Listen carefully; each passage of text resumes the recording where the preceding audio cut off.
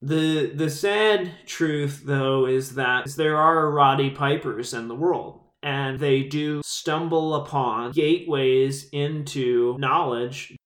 So usually our analytical mind doesn't even get into approaching topics that are contradictory because our intuitive, sometimes called system 1 mind, is actually doing the most of our automatic and initial quote unquote thinking on any topic. And so we're not actually analyzing contradictory information.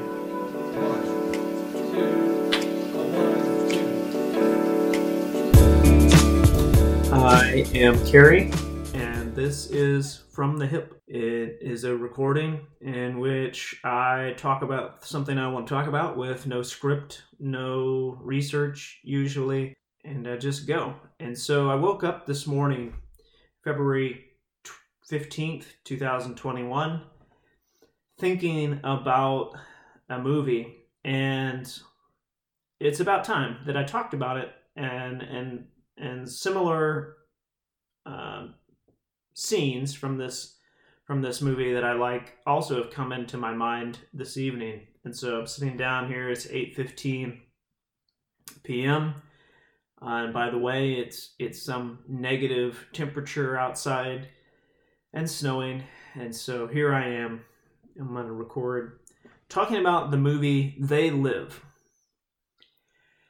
And I had watched They Live for the first time just over a year ago, and it stars someone known as Rowdy Roddy Piper, and he's a drifter in the movie, and he drifts into, I believe, Los Angeles, takes on a construction job, and just very much accidentally falls into, well, he's curious, I guess, but by a strange set of circumstances, he falls into the knowledge that there is an elite, non-human force on Earth, often wearing a human costume, if you will, a skin suit, if you like, and they are very much in control of humanity, mostly by way of subliminal messaging in media,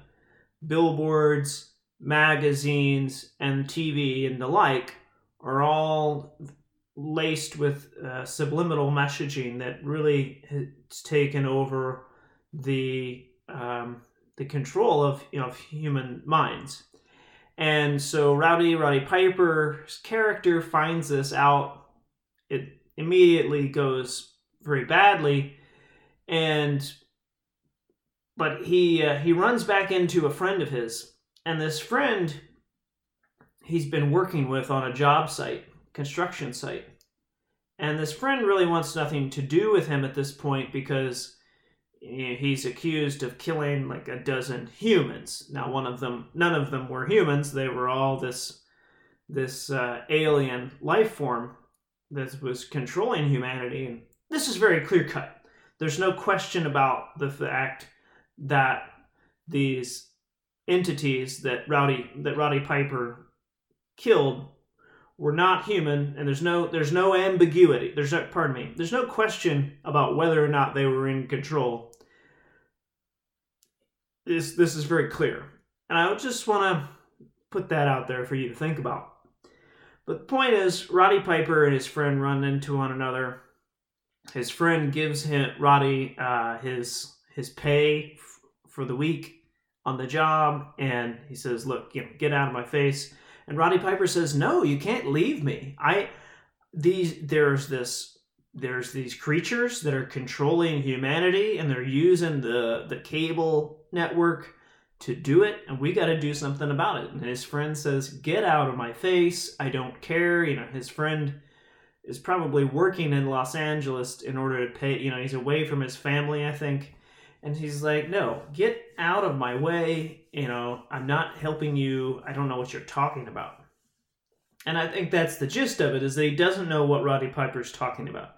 Has no idea that he thinks that Roddy killed a dozen people, not killed a bunch of aliens. And so I think what the exchange comes down to in this back alley is that Roddy's friend strikes him first. And a bloody fight breaks out between just the two of these men. And it is a knockdown, drag-out fight. There are punches. There are kicks. There are, they throw each other into walls, throw each other into cars in the alley. It is a knockdown, drag-out fight. And the first time I watched this, which I've still only watched it one time, I had such deep appreciation for this scene because I immediately recognized this as the truth. Roddy Piper's character never wanted to hurt his friend and never would have intended to get into a fight. He legitimately wants his friend's help. He literally, he wants his friend to know the truth. And the truth happens to be that there's this alien life force walking the world, controlling humanity. And, one of the assumptions probably that Roddy Piper made, his character made, was that his friend would want to know the truth. And so there they are. His friend doesn't want to know the truth. That's what he finds out. He doesn't want to do the right thing, as it were, in Roddy Piper's opinion, you might say. He doesn't want to be a hero, doesn't want to do something. But most of all, he's not interested in hearing what Roddy Piper has to say. He's not interested in learning what may or may not be the truth. That's not a helpful way of looking at this. He doesn't want to hear what might be contrary, or what he knows will be contrary to his own view of reality. And a fight ensues. A fight that, just as easily could have ended with one of them dying. It's long and it's furious, but it's also kind of reluctant.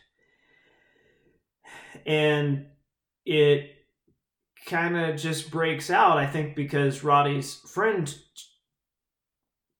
is frustrated. He doesn't, he's not exactly threatened or anything. He's just frustrated. This is where this fight comes from. And I watched this scene and I thought, wow, this is exactly true. This is real life, pretty much.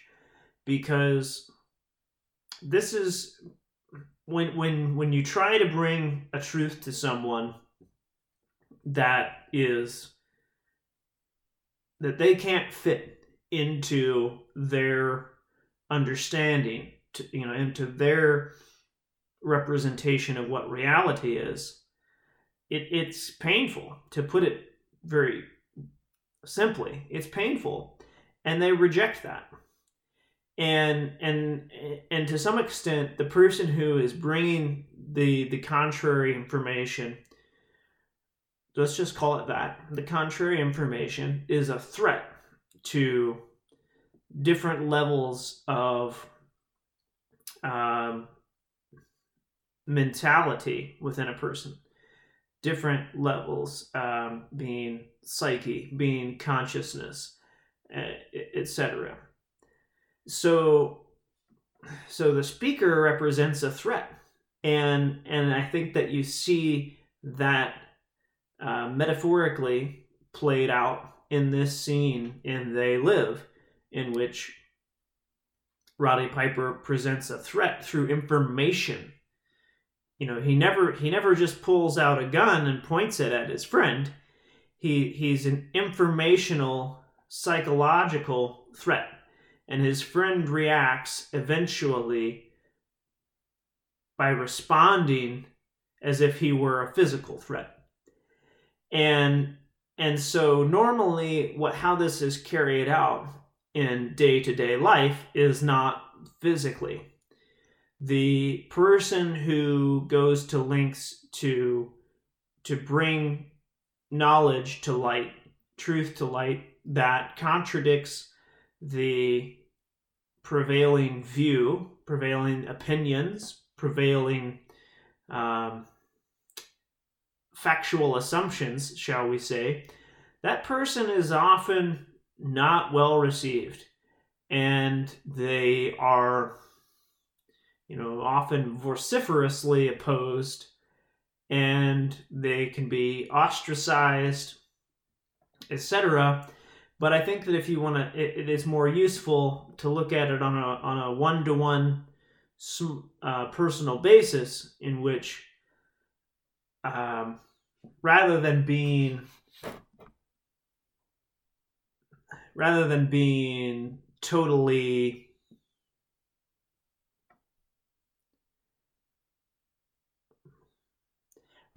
rather than being fought, they are just they're fought, but oftentimes, again, on a personal basis, they're ignored. And I guess if you look at it like that, there's in some context, there's not a way to just ignore someone, because in the case of Roddy Piper in this scene, I'm thinking probably what happens is that he grabs the arm of his friend to say, "Hey, don't go anywhere." He's not trying to hurt his friend. He's just saying, "You've got to know the truth." It's grabbing him by the hand, and it's actually this grabbing. I think ought to be considered in the light of day as a act of friendship. We have taken, we consider that this same sort of grabbing might be considered assault, right? It's something you could take with you to the police station if you really wanted to put some space between you and another person long term. But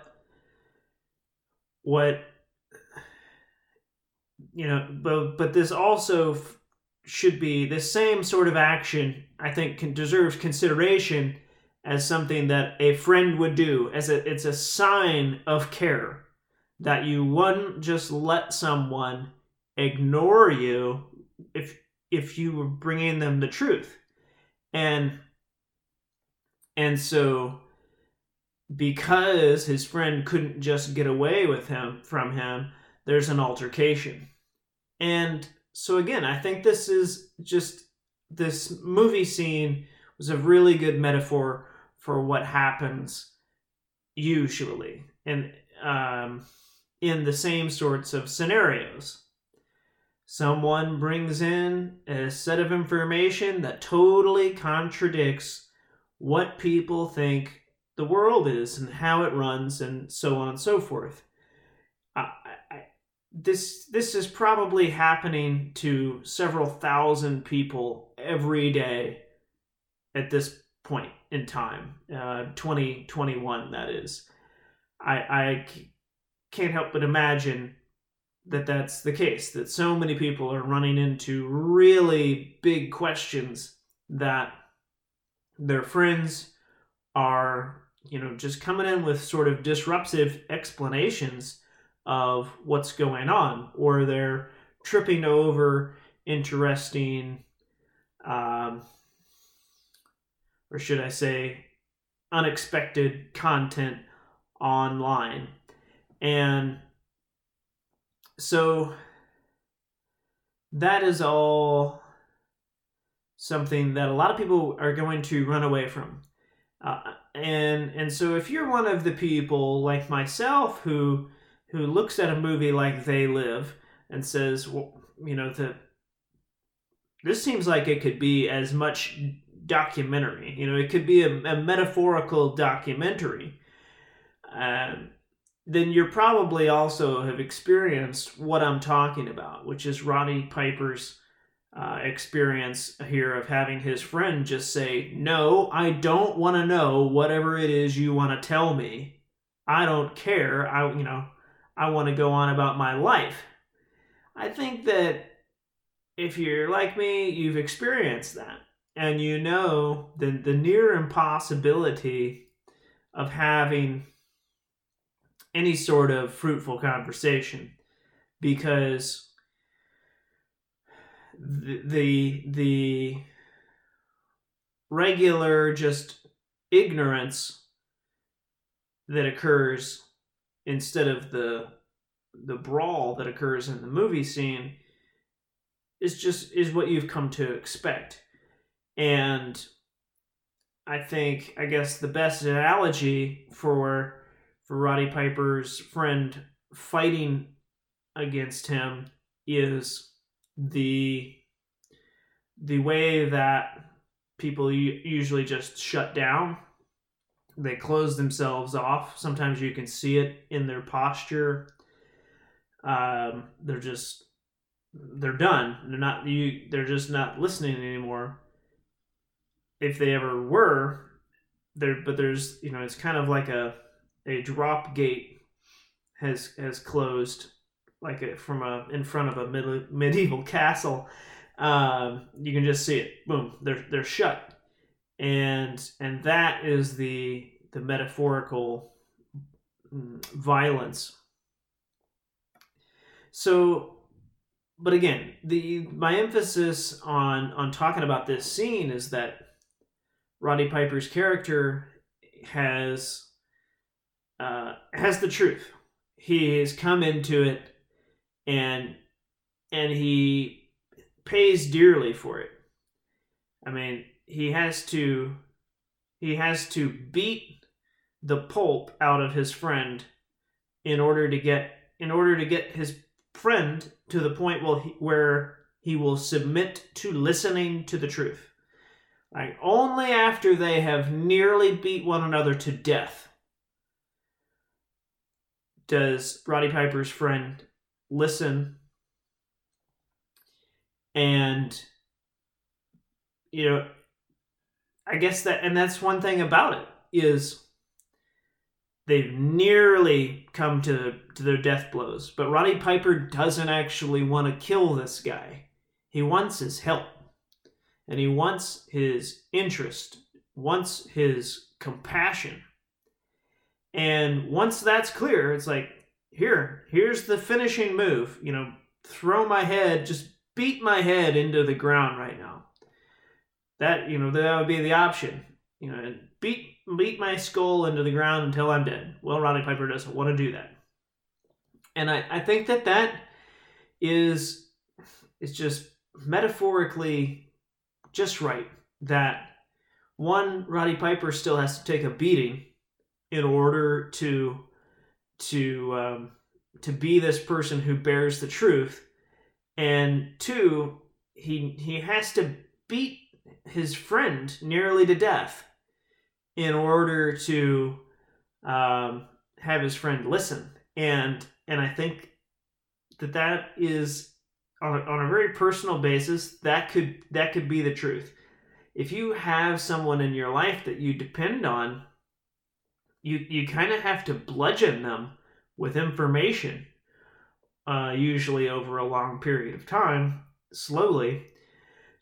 But you have to do it, and they have to be overwhelmed until and they might be threatened all along by new information, and until little by little they submit to the fact that they'll listen, and that you don't want to hurt them.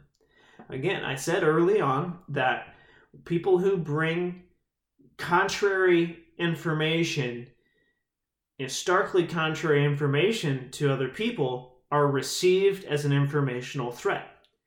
And so, just like this movie scene, they have to be bludgeoned and bludgeoned and bludgeoned and bludgeoned until it's clear that the informational bearer doesn't actually want to hurt them.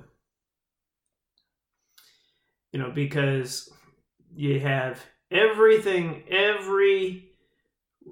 opportunity to destroy you if that's really what they want to do, right? The information bearer, as the bludgeoner,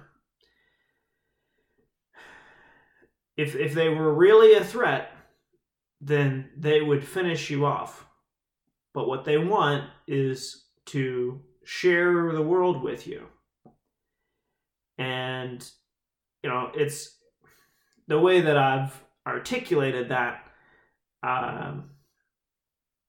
gives me I have some reluctance about sharing that, because it's something that I'm also uncomfortable with in terms of its parallels to relation dynamics that aren't very healthy. So please don't, apply that across contexts in ways that probably shouldn't be applied, because I don't advocate violence, and I certainly don't advocate it under the guise of love for the persons who are being victimized. So the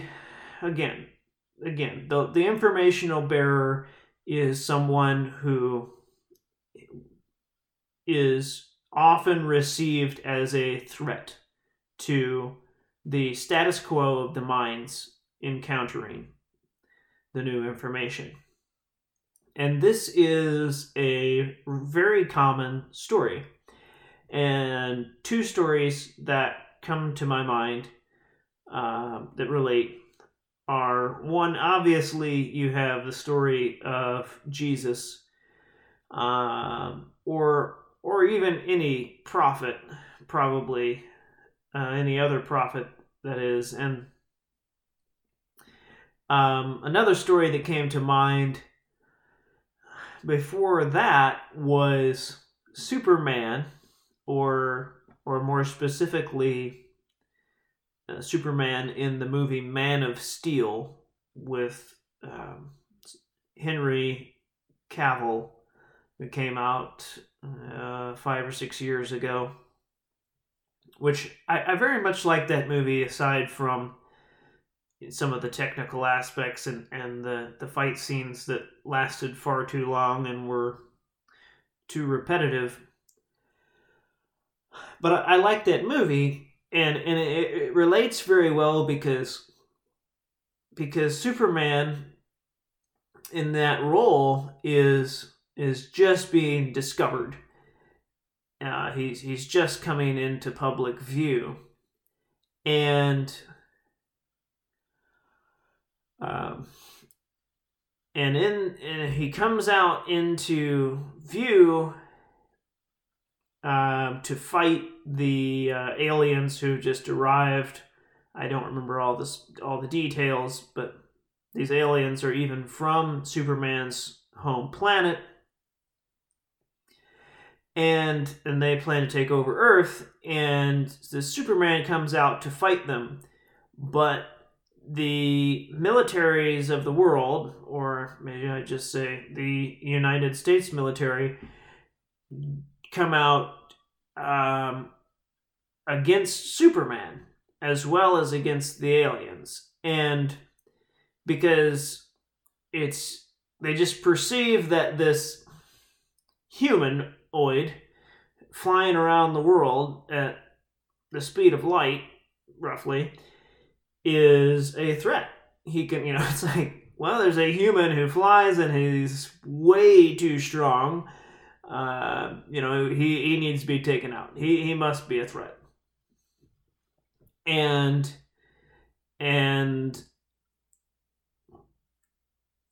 so the reality of the fact, that he's actually a humanoid who's lived on Earth his entire life, and has a immense respect for humanity, and is out to protect Earth for humans. Nevertheless, he's perceived as a threat, and for a while. Anyway, even though his actions are very much, well, I don't remember the specifics. I've only watched that movie once when it came out. So, his actions are generally overtly pro-human, pro-Earth during a time in which the Earth is being attacked and humans are being attacked. But I would assume that some of what he is doing looks like a threat to humanity because the observers of whatever might be happening, don't understand the conflict that's going on. It's like if you have a fight going on between Superman and this other alien who are both next to indestructible, and they're like flying through buildings in the process of fighting one another, and everything's falling apart, then I guess it might not be obvious that, that Superman is really a good guy. He just looks like a blur that's destroying everything. And so that presents its own point to explore, is that kind of like Roddy Piper's character in They Live, there is room for some misunderstanding. Roddy Piper's character knows exactly what's going on now, or at least roughly what's going on. He's totally justified in what he's done. I would say, yeah, why not? Why not? I mean, it's crazy. The premise of the movie is wild on a technical basis, but nevertheless, there's no uncertainty on which he's operating from, and yet no one knows that, or next to no one knows that that's the case.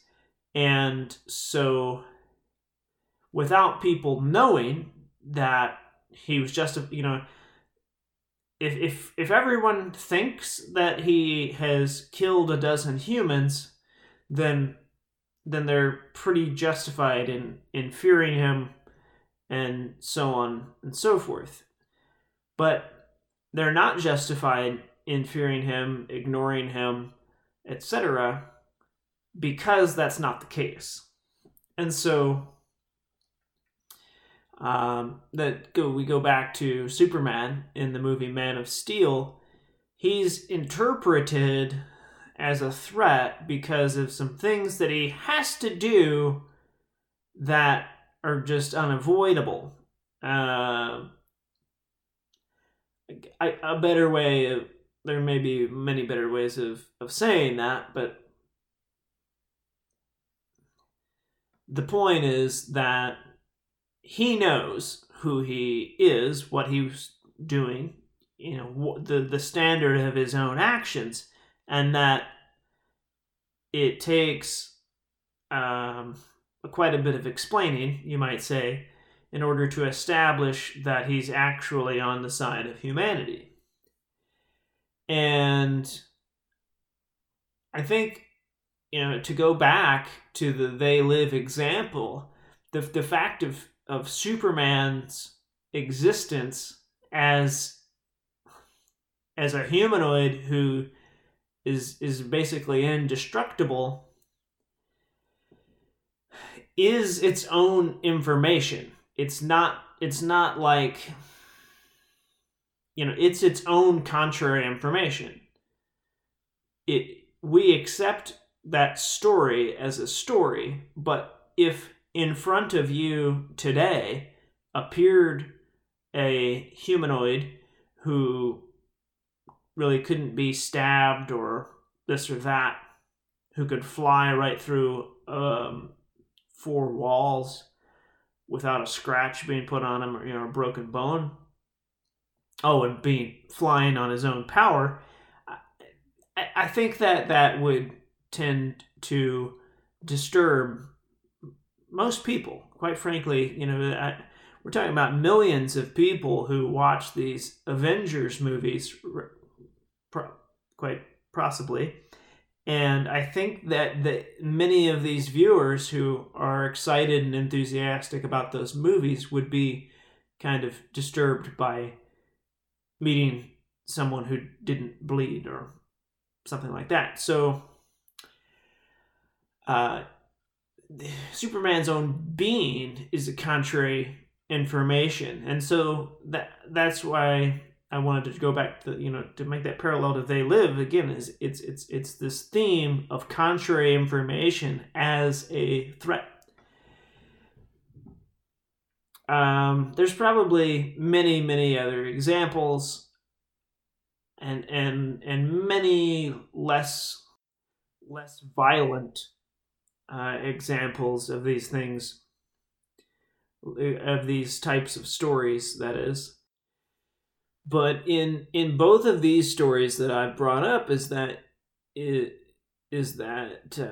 hero, the real hero of the story, both of these characters are in these movies are 100% fighting for the freedom and future of humanity. Superman by fighting off alien invaders. Roddy Piper, I don't know if they're considered aliens or not. I suppose they are. I think they are. And he also is trying to fight them off. And he's actually has to disrupt a frequency. It's a radio frequency, more or less, that allows the whole thing to work. And so he goes out to destroy that frequency and kill these aliens. And so in both cases you have these absolutely heroic beings fighting for humanity. And at the early levels of their quests to do so, they are they're counteracted by their friends, allies, etc., people that they're fighting for. To me, these are very special stories and special scenes along the way because they're so true. I can't help but laugh. I think that laughter has been so important to the last year or so of my life, as I've seen the completely ridiculous become compelling truth in the minds of so many people. I'm going to give you an example of one of these things. Is that we're told that the flu cases of flu were down 98%, like influenza A, were down 98% in 2020. Meanwhile, we had just wild, explosive numbers of cases of the SARS-CoV-2 or COVID, whatever you want to call it, COVID-19, and this is ridiculous. It's absolutely ridiculous. Please hang on and listen. It's just totally ridiculous. The explanations for this don't carry a cupful of water, not a teaspoon of water. To attribute the 98% reduction of influenza to home sequestration, quote unquote lockdowns, etc., the non-intermingling of people on a normal basis is silly if we're to say that instead it's been substituted by the many thousands or millions of positive test results. Keep that in mind, is that a positive test result is not a case of COVID-19. That is ridiculous. Totally ridiculous to think that that could be the case. A 98% reduction of flu based on home sequestrations is preposterous if we're going to say that a different virus, which is quite nearly the same thing on most counts, is going to explode in number. It's like that makes no sense, other than the fact that it's considered that the infectivity rate is much higher than the normal flu. Now, that is the only difference. But the thing is, if sequestration, that would be pretty interesting, except that it would still not lead to a 98% reduction. I haven't gone through that math, but if the R naught of influenza is something like 0.1 or 0.2, I think. No. It's not that low, surely. But no, I don't think that the math would fold out to a 98% reduction. And I don't think that we have the capability to really justify the number of cases of COVID-19 as they're presented. Mainly being that the false positive rate is far too high, and if a false positive rate of 1% would have overcounted the number of positive tests, if we were going to call them cases in the city of Wuhan or the Wuhan province, that would have a 1% false positive rate would have led to 100,000 positives. And so that is a huge absolute number, right? I think that a lot of people think 1%, well, that's nothing. But given that we don't really talk about percentages most of the time on this topic, it's and the absolute numbers are tossed out every day to justify the latest crisis management control mechanism. 100,000 is a lot. It is quite a lot, and I think that there's quite a bit of fear hinging on absolute numbers on the topic always. So I was saying that I have to find ways to laugh about that, because I don't know what else to do. I find there are some people who will surprise me, but I find most people generally unapproachable. They're trying to tiptoe around persons such as myself, who, again, just bear contradictory information, and they're trying to avoid the subject or subjects, and they're trying to avoid the topic of why it is and how it is that I could be so far off of their track.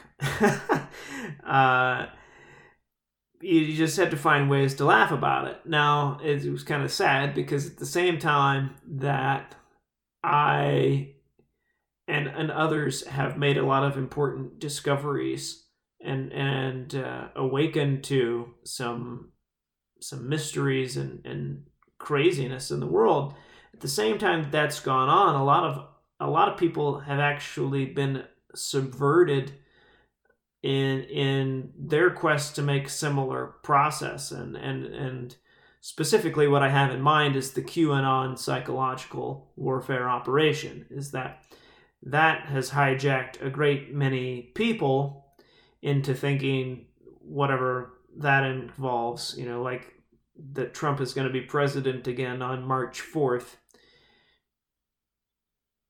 Right? So at the same time, not only is that really sad that so many people's minds have been subverted into something like that, then it leaves all the outsiders thinking that, one, people who have made an informational divergence probably also are so crazy as to think that Trump will be president again on March 4th. And frankly, the whole topic of QAnon is so convoluted that I don't actually, I do know where to begin because I've made a study of the topic, but it is too immense right now. So the sad truth, though, is that there are Roddy Pipers in the world, and they do stumble upon gateways into knowledge. My point in bringing that up, though, is that so many people will look at that and look at the people who are they've got to be on the edge of losing their minds, actually, probably because of the fact that 4 years or so of propaganda has now just dissipated into nothing. But it makes a bunch of other people who are smart, who are intelligent, who have not fallen for that, makes them look bad because of the association as someone who is also dealing with quote-unquote alternative information. The sad truth, though, is that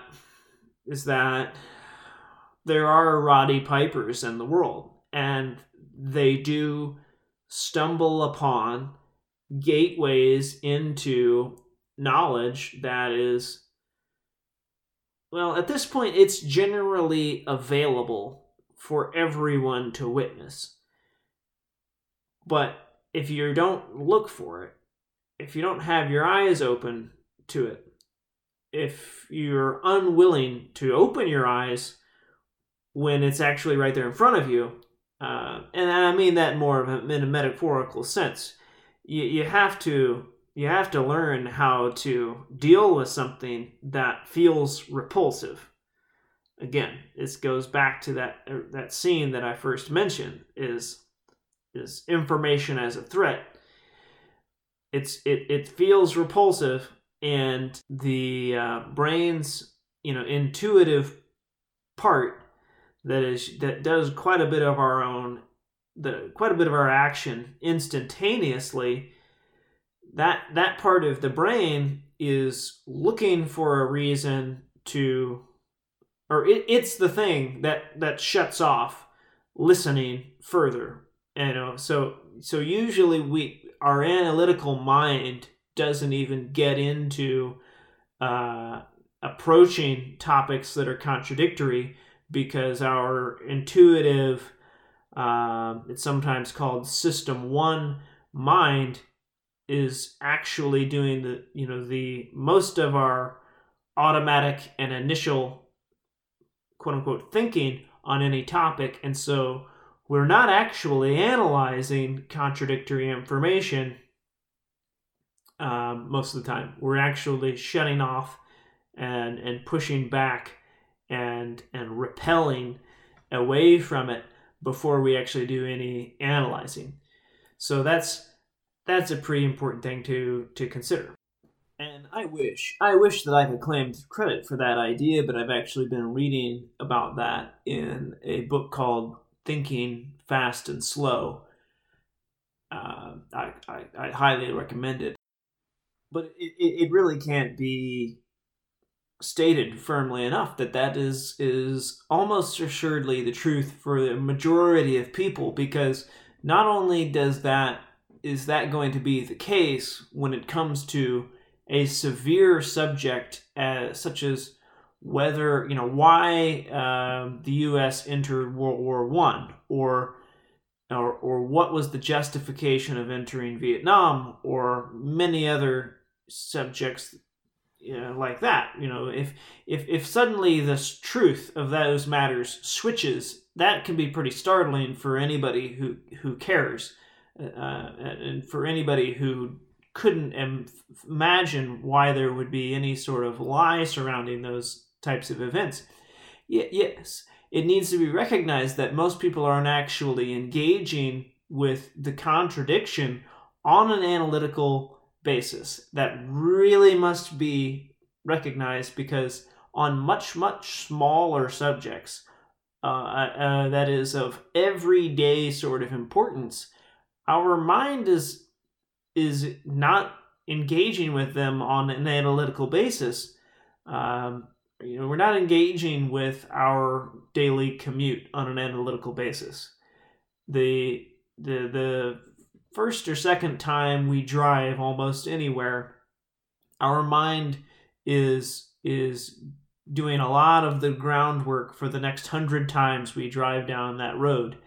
And we're doing a lot of that on autopilot. And I think some of you who use your phones constantly are probably aware of this, is that you can get places without paying much attention at all because you've done it so many times.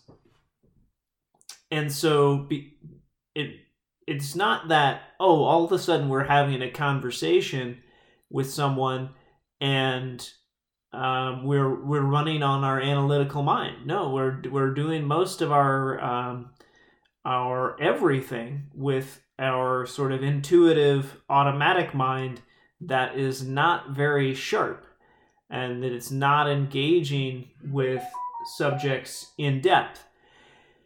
And it's built to get us through life without being in an analytical state all the time, because that's more costly. It takes more time. And so we have this whole sort of to some extent it's an abstraction, but we have this sort of autopilot mode of mind that is not very accurate on big subjects, but it's accurate enough to when on small subjects that have a low downside if it's wrong. Okay, so it's doing almost everything. It's running we're using that sort of program of mind almost all the time, and we have to summon the other program to analyze information. And so what I'm going to just try to drive this home, is that when we think we're being rational in dispelling the contradictory information that people bring to us, we're actually not, because we're not engaging with that. We're on an analytical basis. That the dispelling is part of the system of mind that is trying to automatically get through things. So that's that. I had no idea where this was going to go, and I think for the sake of time, I'm just going to cut it right where we are. I hope that is some useful food for thought. I hope that the next time someone points out to you how so many things going on right now don't make any sense, that you will engage with their statements analytically and not automatically. I want to say that the intro and outro music that I have used in this episode and one other is by someone who goes by the name Pogo. He takes pieces of movies and songs and rearranges them into sounds that appeal to me, and I just figured he probably wouldn't mind if I snagged some of that. So I hope that this recording finds you well. I hope that you will stay warm, keep your wits about you, find ways to laugh about the craziness that we see around us. And I thank you for your time and your attention, and I hope that we'll make something good of it.